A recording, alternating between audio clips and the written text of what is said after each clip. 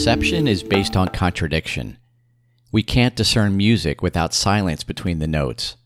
An object can only be identified in contrast to what it stands apart from, including a perceiving subject with sensory apparatus, such as us. Peace is the absence of conflict. One denies the existence of the other.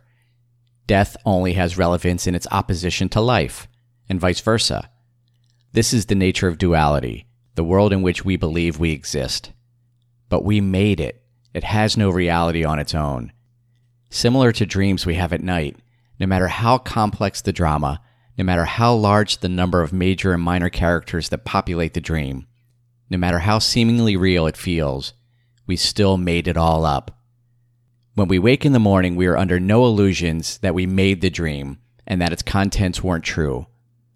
The same is true with what A Course in Miracles refers to as our waking dreams, what we call reality. Contradiction is the way we make what we perceive.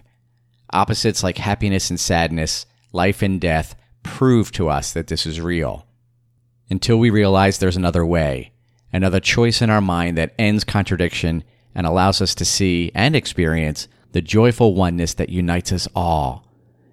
Making that choice in the mind ends the dream of suffering and reunites us with the exquisite peace of the real world.